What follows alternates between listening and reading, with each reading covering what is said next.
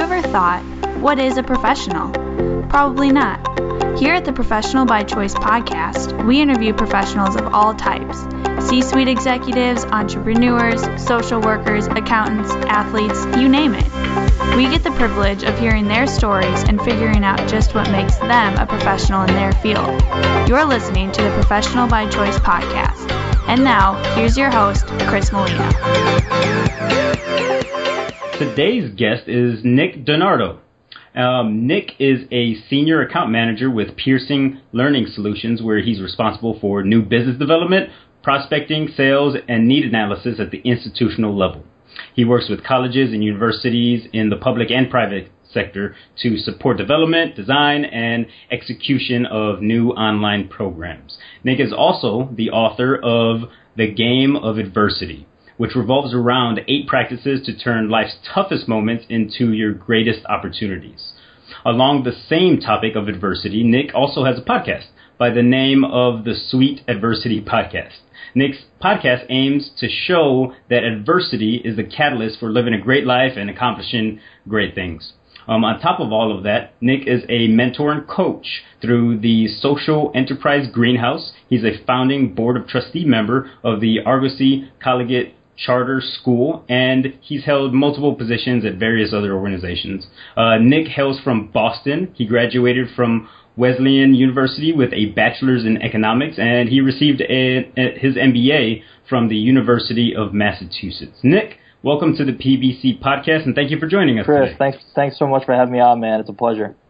Yeah, I'm really excited. We're happy you're here, and before we dive in, just how was your day?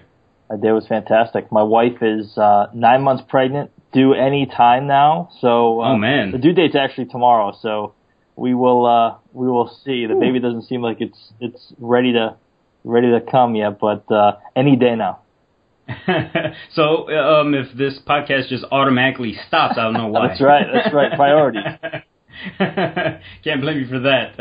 And before we jump into your story and the few topics that I want to cover, I'm just curious, do you have any current or upcoming projects or life events other than the baby that you're excited about? Got the baby. A lot of the work that I've been doing recently, you mentioned my full-time job in business development. I work for Pearson Education, but a lot of the work I've been focused on recently is the book's kind of taken on a life of its own, The Game of Adversity. Had a lot of fun with it, been getting a great response, and I've developed this peak performance coaching business around developing resilience in entrepreneurs and athletes, coaches, and been doing a bunch of workshops on different principles from the book, and taking on some coaching clients. So that's what I've been working on now, just a little side hustle. Oh, that's great. Are you specifically focused on any one in the near future in between having a new baby? Yeah, I mean it's so the individual coaching is done online. It's video conferencing typically, okay. And we have a bunch of assessments and different frameworks that we go through depending on the client, what their needs and wants are. So yeah, it's happening in between the baby, but we'll see how flexible things become when the baby comes. You might have to take a little break, I'm assuming. Yeah, Chris, you mentioned you've been married for 9 years. Do you have any little ones of your own? No, not yet. We are planning though. So in about a year or so, we're gonna stop practicing and start trying, I guess. That's right, man. Well, yeah. Good luck with the process. Enjoy the time with the wife. That's for sure. Absolutely. I wanted to ask you something because you mentioned a lot of things that you're excited about now. I had a pretty lengthy list in your introduction, and still, when I was doing my research, there's still things that I could have added. So you've had lots of positions. You've done lots of things. Along the way, when you think about the top tier people, whenever you're thinking about success, whenever you're thinking about professionals that were around you, are there any common traits to these successful people? There are a ton. So I've been lucky enough, and just as you in your podcast, I've been lucky enough to have conversations with people across multiple disciplines who I really respect.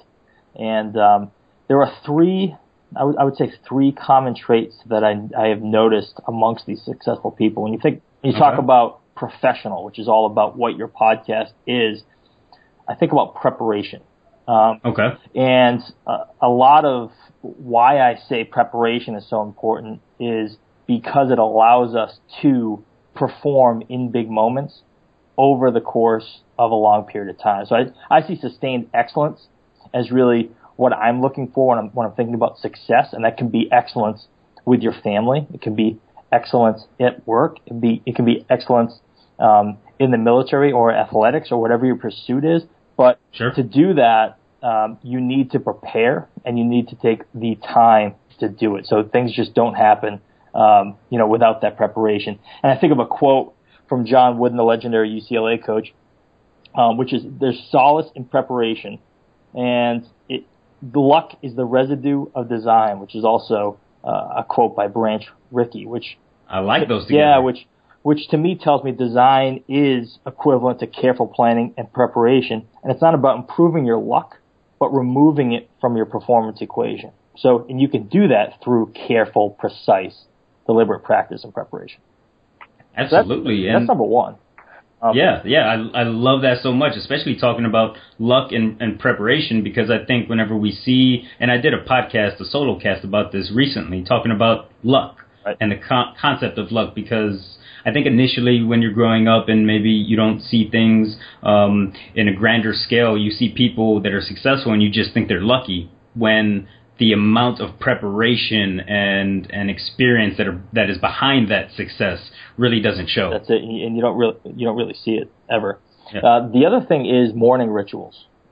Everybody that I've talked to, and all the conversations that I've also heard just in my research, leads to a very precise 30 to 40 minute ritual in the morning that jumpstarts your day and gets you into a routine that allows you to produce what you want to produce that day, and allows you to be flexible later on and more creative. So one of the books that I always recommend when you're thinking about rituals and what your ritual is going to be, because it may be different than somebody else you respect, because you're a different person. You have different things that pull at you day to day, hour by hour.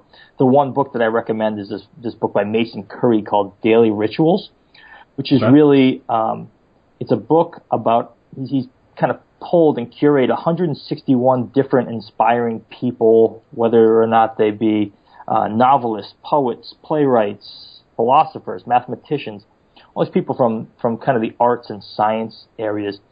And what he talks about is he pretty much opens up the book to all of their morning rituals.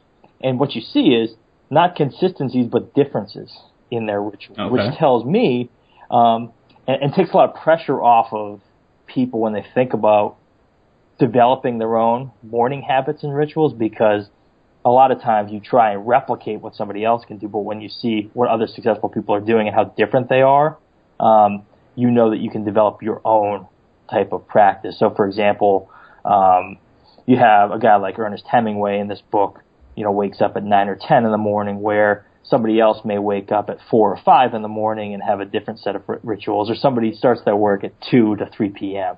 So there's different ways to be successful in whatever way you define that. Awesome. Love it. Cool. And the last one is, it has to do with adversity. So one of the things that I've been exploring through my podcast is really the difference between high achievers and the average has to do with how we identify and use adversity to our advantage. So we all have this consistent thread of adversity, struggle, obstacles, whether or not they're big or small, day to day or throughout the course of our lives. And the average person either ignores it or tries to avoid those things in response to those adversity moments, where the high achievers consistently use those moments, are aware of those moments, and use that to their advantage as learning moments rather than just kind of things that happen in your life, these bad things. And to me, that over time, that lends just tremendous benefits. You're able to take all of those different moments, because they happen consistently through our lives, that I think are really, really important.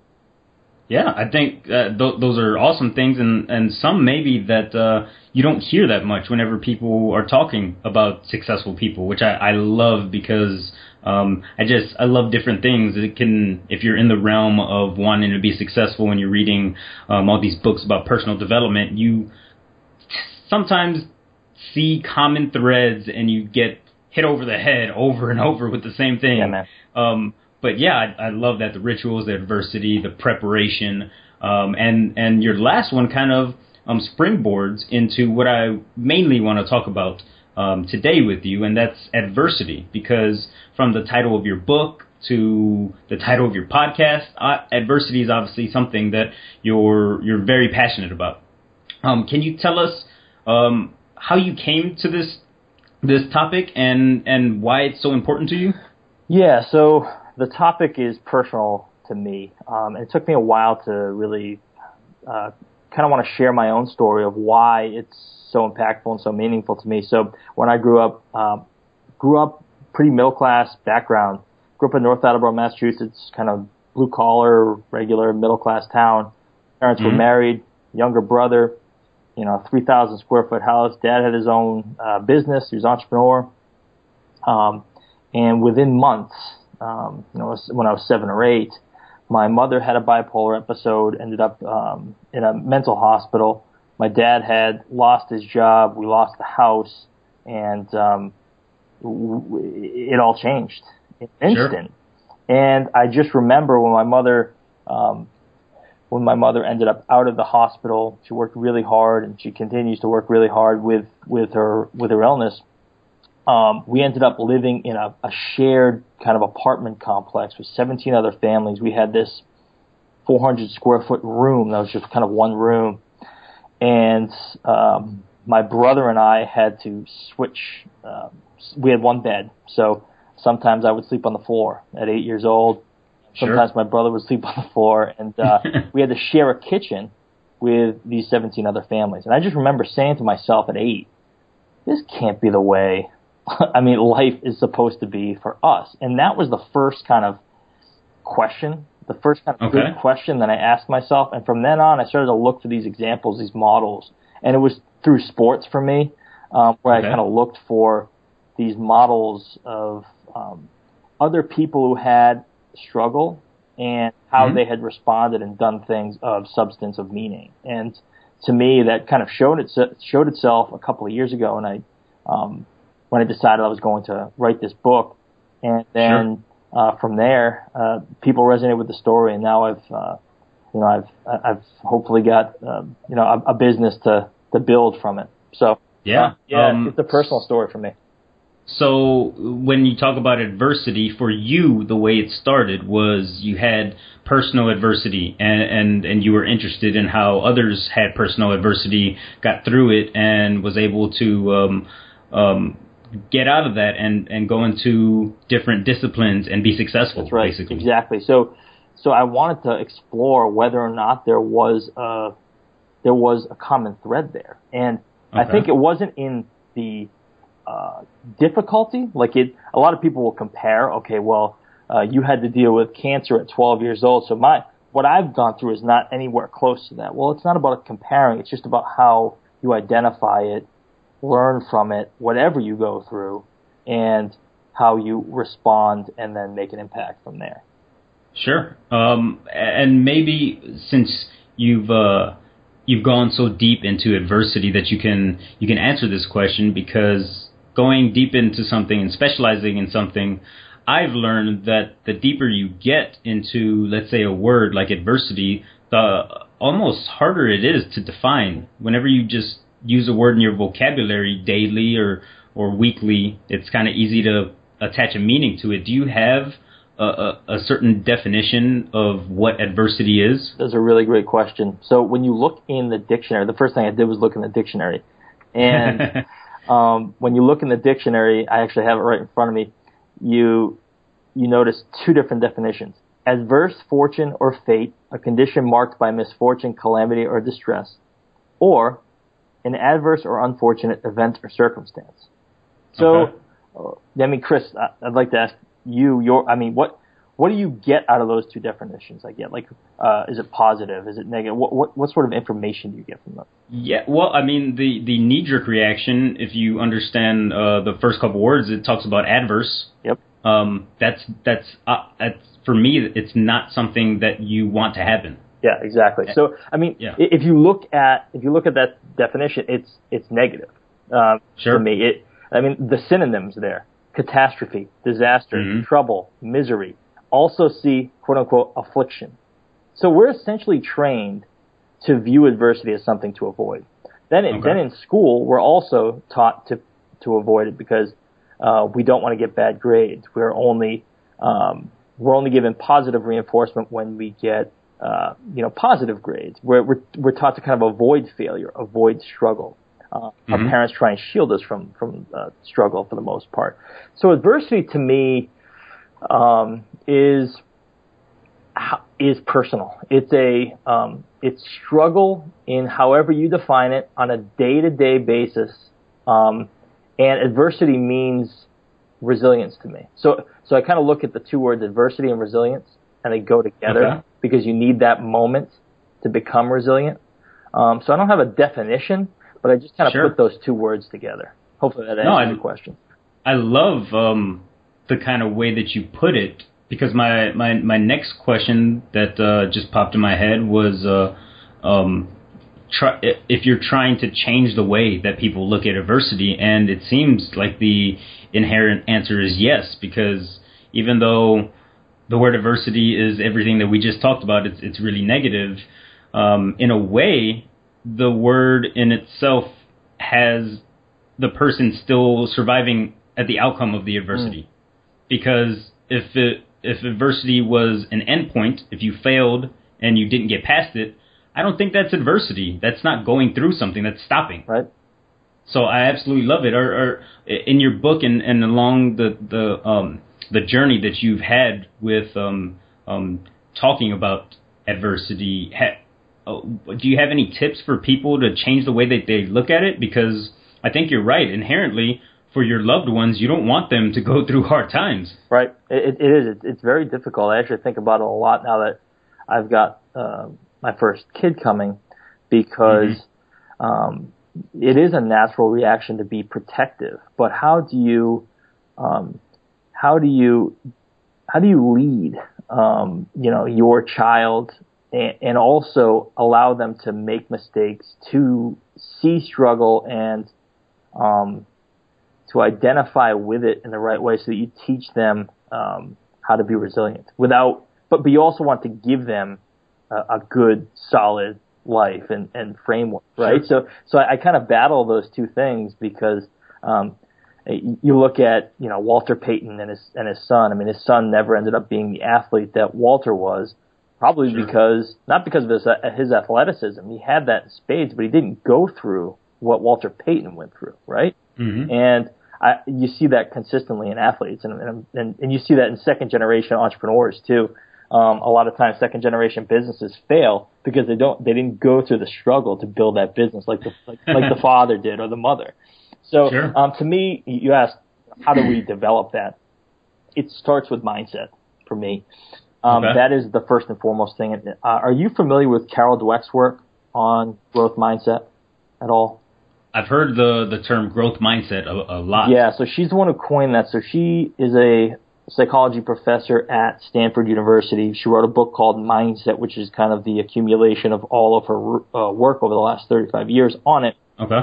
And she, what she did was she had a study performed longitudinally, essentially. She did it over the course of many, many years. And she would set up an assessment for kids. She had kids, I believe it was 5th or 6th grade. And kids would take this assessment. And what she noticed was very, very clear. It's black and white. That some kids would go through that assessment and they would take it. They would try it again. They would get really frustrated with themselves, and they said, I'm not good enough to get this done. And then they would stop, and they would feel worthless for not being able to be successful at this assessment. Then another set of kids, the exact same study, would attempt to do the assessment. They would struggle with it. They would ask questions of the facilitator. They would say, maybe there's another way that I can approach this. Maybe the next time I'll get better at doing it. And eventually they would continue to do it. They would take it as a learning opportunity, and they would succeed, and they would persist through that assessment. So what she saw was there was two different groups. One was a group of fixed mindset people. One was a group of growth mindset people. The fixed mindset kids felt that intelligence was static, that it leads to a desire to look smart and therefore a tendency to, just leverage your intelligence, your innate skill. And then the growth mindset people look at things like intelligence can be developed. So if we break that down a little bit, when we see a challenge, the fixed mindset group would avoid those challenges, while the growth mindset group would embrace the challenges. When we look at effort, the fixed mindset group would see effort as fruitless or not worth pursuing, when the growth mindset folks would see effort as the path to mastery. And that goes on and on. We can talk about that with looking at the success of others, obstacles, all this sort of stuff. And she saw the consistency not only in just those young kids, but she started to do it with adults. She started doing it with different disciplines, athletes, people in theater, arts, business people, all this sort of stuff. And she saw the same common thread.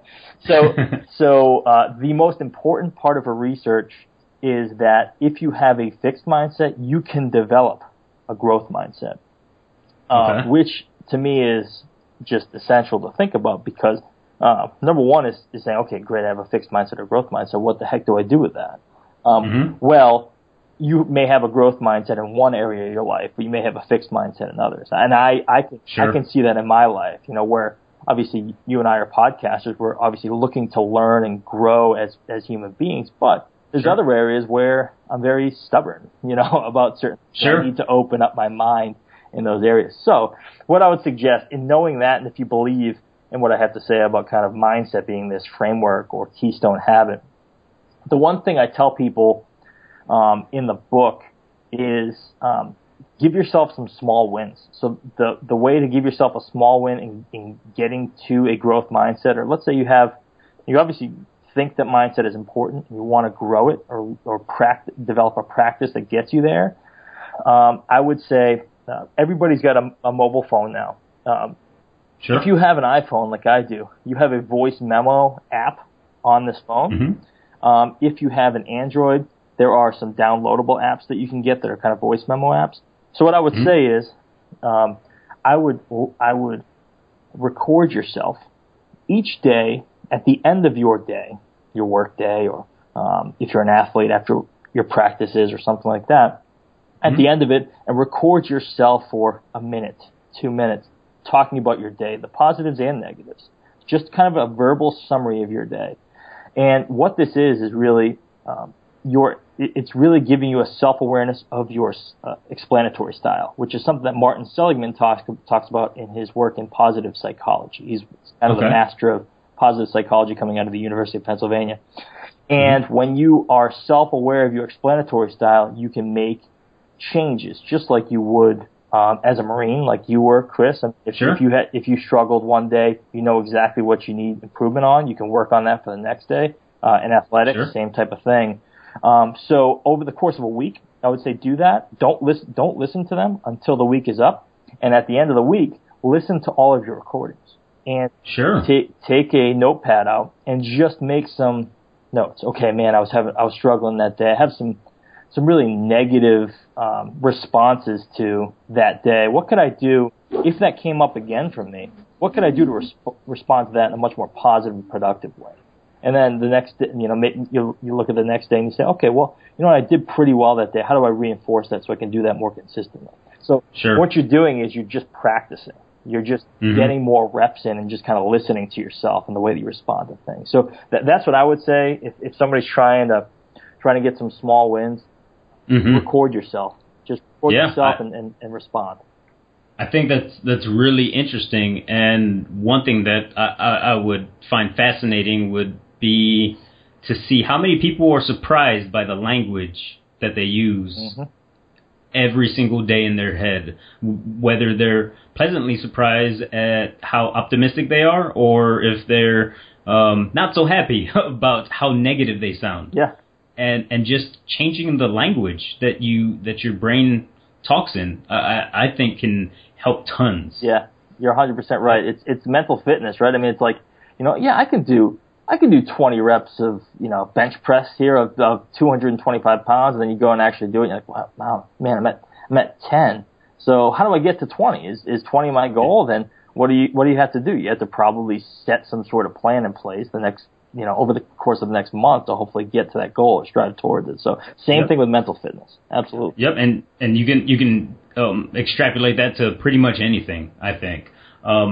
Through your research and diving into this topic, have you found that there are any types of adversity that aren't beneficial? Oof, that's a really good question.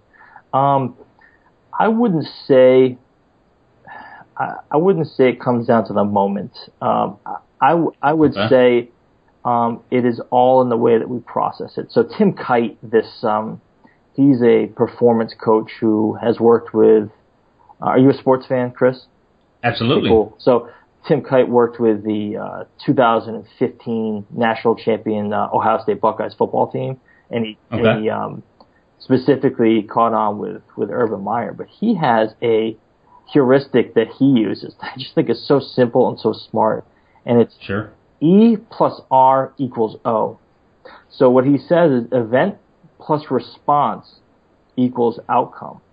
And he says you can't control the event, you can't control the outcome, but you can control the response. So when I think of your question about, okay, what types of adversity are good and what types may not be good, I just think it's not about the event, which is the adversity moment. It's about how we respond to it. So obviously, so here's an example. Tell me if I'm talking too much about this. No, not at all. But my father passed away 2009. And I'm sorry to hear that. I would say, well, thank you, but nobody would say that you would want that to happen to anybody, right? But at the same time, it did provide an opportunity for me to grow in different areas that I never even thought of. So you can kind of turn that around, and that may take you a little while to be able to articulate, but even those really, really difficult moments end up being learning opportunities over time.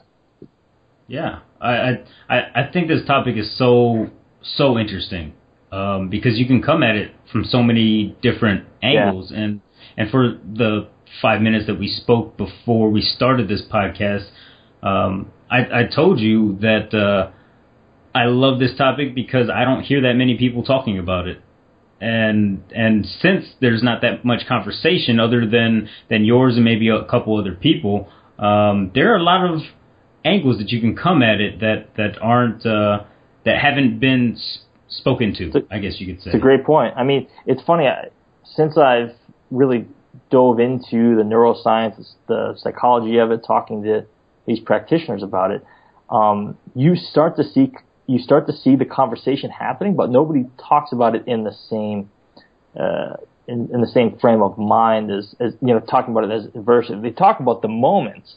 But it's like, well, that's the big adversity moment that I'm talking about. But they don't look at it that way. They kind of gloss over it, which is what you were talking about before. Is you see a lot of successful people, and you see the success, but you don't see the work, the grit, the struggle that they had prior to it. All right. Again, I think that I'm going to schedule another time to speak with you in the future. Probably when your wife's not due, and we can dive pretty deep into adversity for professionals and maybe a couple topics about it, because I think we're just touching the surface, and especially after I read your book, I would love to have you back on. Happy to always have a conversation, Chris. Absolutely, man. Yeah. So if there are listeners that would like to follow what you're doing, what you're saying, follow your podcast, check out your website, how can they do that? Yeah, they can check out nickdonardo.com that has the podcast episodes right on the website. There's a blog there. My services, the performance coaching services. The podcast can be found at Sweet Adversity Podcast on iTunes, Stitcher Radio, all those different outlets. But happy to have the conversation, and it continues to be a lot of fun. And so is there anything that you would like to leave with the listeners? I guess I would just say own your story, in whatever you define success as, whatever is important to you. I would just say own your story. Really look back and see what has defined you as a person and who you want to become, and own it and be vulnerable. Talk about it, and I guarantee it will be really important to the people you're trying to impact. And I mean, the same goes for you, Chris. I mean, you're doing it right now, right? I mean, you've spent 9 years in the Marines. You're here. You're talking to people. You're trying to make such an impact, and I think that's what it's all about. I think more people have to do it. Yeah, I think you share the same affliction. I'm going to jump out on the ledge and say you probably don't have that much leisure time like I do, since I have a full-time job before I'm doing this, but it seems like we're doing what we love. That's right, man. That's what it's all about, isn't it? Yeah, absolutely. So if you haven't heard of any of my podcasts before, I always end my podcast with some offbeat questions. Love it. So these questions that I got for you are definitely not one-word answer. So if you have a short story that answers it or that is connected with it, feel free. All right, sounds good. So on your website, you say that you're an aspiring fiction writer. What kind of fiction writer would you be? So you've done your research. I like it. Yeah, so I like coming-of-age novels. So one of my favorites is To Kill a Mockingbird by Harper Lee. And that's the type of story that I would love to tell. I have a couple of ideas. I have not, sadly, I have not delved into it and really tried to outline it and make it work, but You're a busy guy. Yeah. You gotta prioritize a little bit, and that's just not one of them yet, but I will. I guarantee I'll get a fiction book written. Hopefully it's good. I'm sure it will be. You also said that you're an entrepreneur who has failed many times. What is one of those fails that you thought you were going all right and you just fell flat on your face? Oh my God, so many. Here's one. The first business that I tried to start back in 2010. I left my job. I had a 6-figure income. They gave me a car and a bonus, an annual bonus, and I decided to leave with a buddy of mine. We bootstrapped it, put in $15,000 of our own money each, and we ended up starting the business very naively. It was probably one of the best learning experiences I've had, but at the time, we ended up, going out of business in about 10, 11 months. Long sales cycles in the business we chose, and it didn't work out. And I thought I made the biggest mistake of my life. I was like, man, how am I going to get back on my feet? I was just about to get married to my wife, and I just didn't think I was going to get out of it. But you do. You figure out ways. You leverage a lot of the relationships that you've made, the authentic relationships that you made, and you get back out of it. And once you do, you're stronger for it. Yeah, love that story. Top 3, because you say you're a sports fan. What are your top 3 favorite college sports teams? Oh my God. It's funny. I don't have any allegiance in college sports because I'm not a Boston College fan at all. I just cannot stand Boston College for some odd reason. So growing up, I used to love the Nebraska Cornhuskers football team. They were just like in the middle, like the mid '90s. They were just a powerhouse. Now I would have to say, I do love the Stanford Cardinal football team. I just like their approach. Love the coach, love their philosophy. I love Nick Saban and the Crimson Tide. His focus on process over outcome mimics a lot of what Bill Belichick does with the Patriots, who I just highly, highly respect. And is it because he's also an econ major? you got he's at Wesleyan too. He went to my alma mater, so that helps. But there you go. Those are 2, and then I'm trying to think of other sports in college. Maybe in basketball. Man, what am I going to go with? Oh, you know what? I like USC. I lived in Los Angeles for a couple of years, so I do like USC athletics, basketball, football. Gotcha. Yep. Yeah, rounded it out there. What is your favorite whiskey? Ooh. Oh man. Let's see here. There are so many. I've just started getting into bourbons a lot, but I think I still gotta go with a Scotch. I would go with a Macallan. Macallan 12 is what I get a lot, but if somebody else is paying, I may go with something with an 18.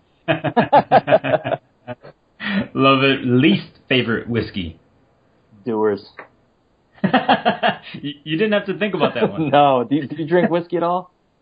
No. I've also just barely gotten into it, and it's on my wish list for on Amazon.com right now to have a nice mixer set and also a book that'll tell me how the heck to make good drinks. Nice. So I'm getting there. I haven't started yet though. Nice, man. Yeah, stay away from the doers. That's all I'll say. You talked about morning rituals. What is your morning ritual? Yeah, so my morning ritual has been a little jacked up recently, but when I'm going well, and I admit sometimes I struggle with it, but when I'm going well, I do try and drink a full glass, a 20-ounce glass of water to wake me up in the morning. Okay. Wash my face. Potentially, I will do morning pages, so I'll try and write 500 words in the morning to get me going. And I don't put pressure on myself as to what the content is. I just want to write what I'm thinking about, what is important to me, what I'm struggling with, what's exciting me at that point. I'll make myself a cup of coffee, and from there, I will kind of get moving with my day. That's typically my first 30 minutes of my day. I have thought about, I'm a big fan of Tim Ferriss's podcast, and he talks a lot about meditation, so I have thought about implementing kind of a 10-minute meditation practice in the morning too, but that's what I'm doing right now. Yeah, I've thought about putting that meditation in the middle of my day, as close to the middle as I can, because right now I work in a factory, so I can't just say, hey guys, shut down the line real quick, I want to be quiet by myself. Right. But yeah, just stopping that current that we're all in, because you keep on going on a path, and you almost make a rut for yourself, I think, sometimes. So being able to just stop all that. Yeah, and instead of just reacting to the whole day, you just kind of set the intent. If I do my first 30 minutes to an hour on my time, what I want to do, then it sets the intent for the rest of the day. There you go. All right, last question. So we mentioned a couple times you're a soon-to-be father. Can you describe the feeling of being a soon-to-be father in one word? Excited nervousness. That's not fair. I guess when you're an author, you can just make up words, right? No, it's mostly excitement. I mean, it's not. I mean, a lot of people are trying to make me nervous, but it's mostly just I'm just excited. I'm excited to learn about what it takes to be a great dad, to be a great husband, and develop some routines that are gonna help this kid grow up strong. There you go. And Nick, thank you so much for your time. We really appreciate it, and I appreciate your time even more knowing that your due date is tomorrow. I appreciate it. Absolutely, Chris. Thanks for all you're doing. It's meaningful work, and excited to continue the conversation, man. Absolutely.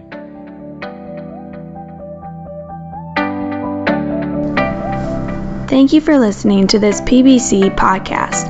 If you liked what you heard, leave a review for future listeners and let us know what you thought of this episode. We would love to hear from you. You can also head over to professionalbychoice.com to be kept up to date on our new episodes released every Monday. The ball is now in your court. How are you choosing to be a better professional each day?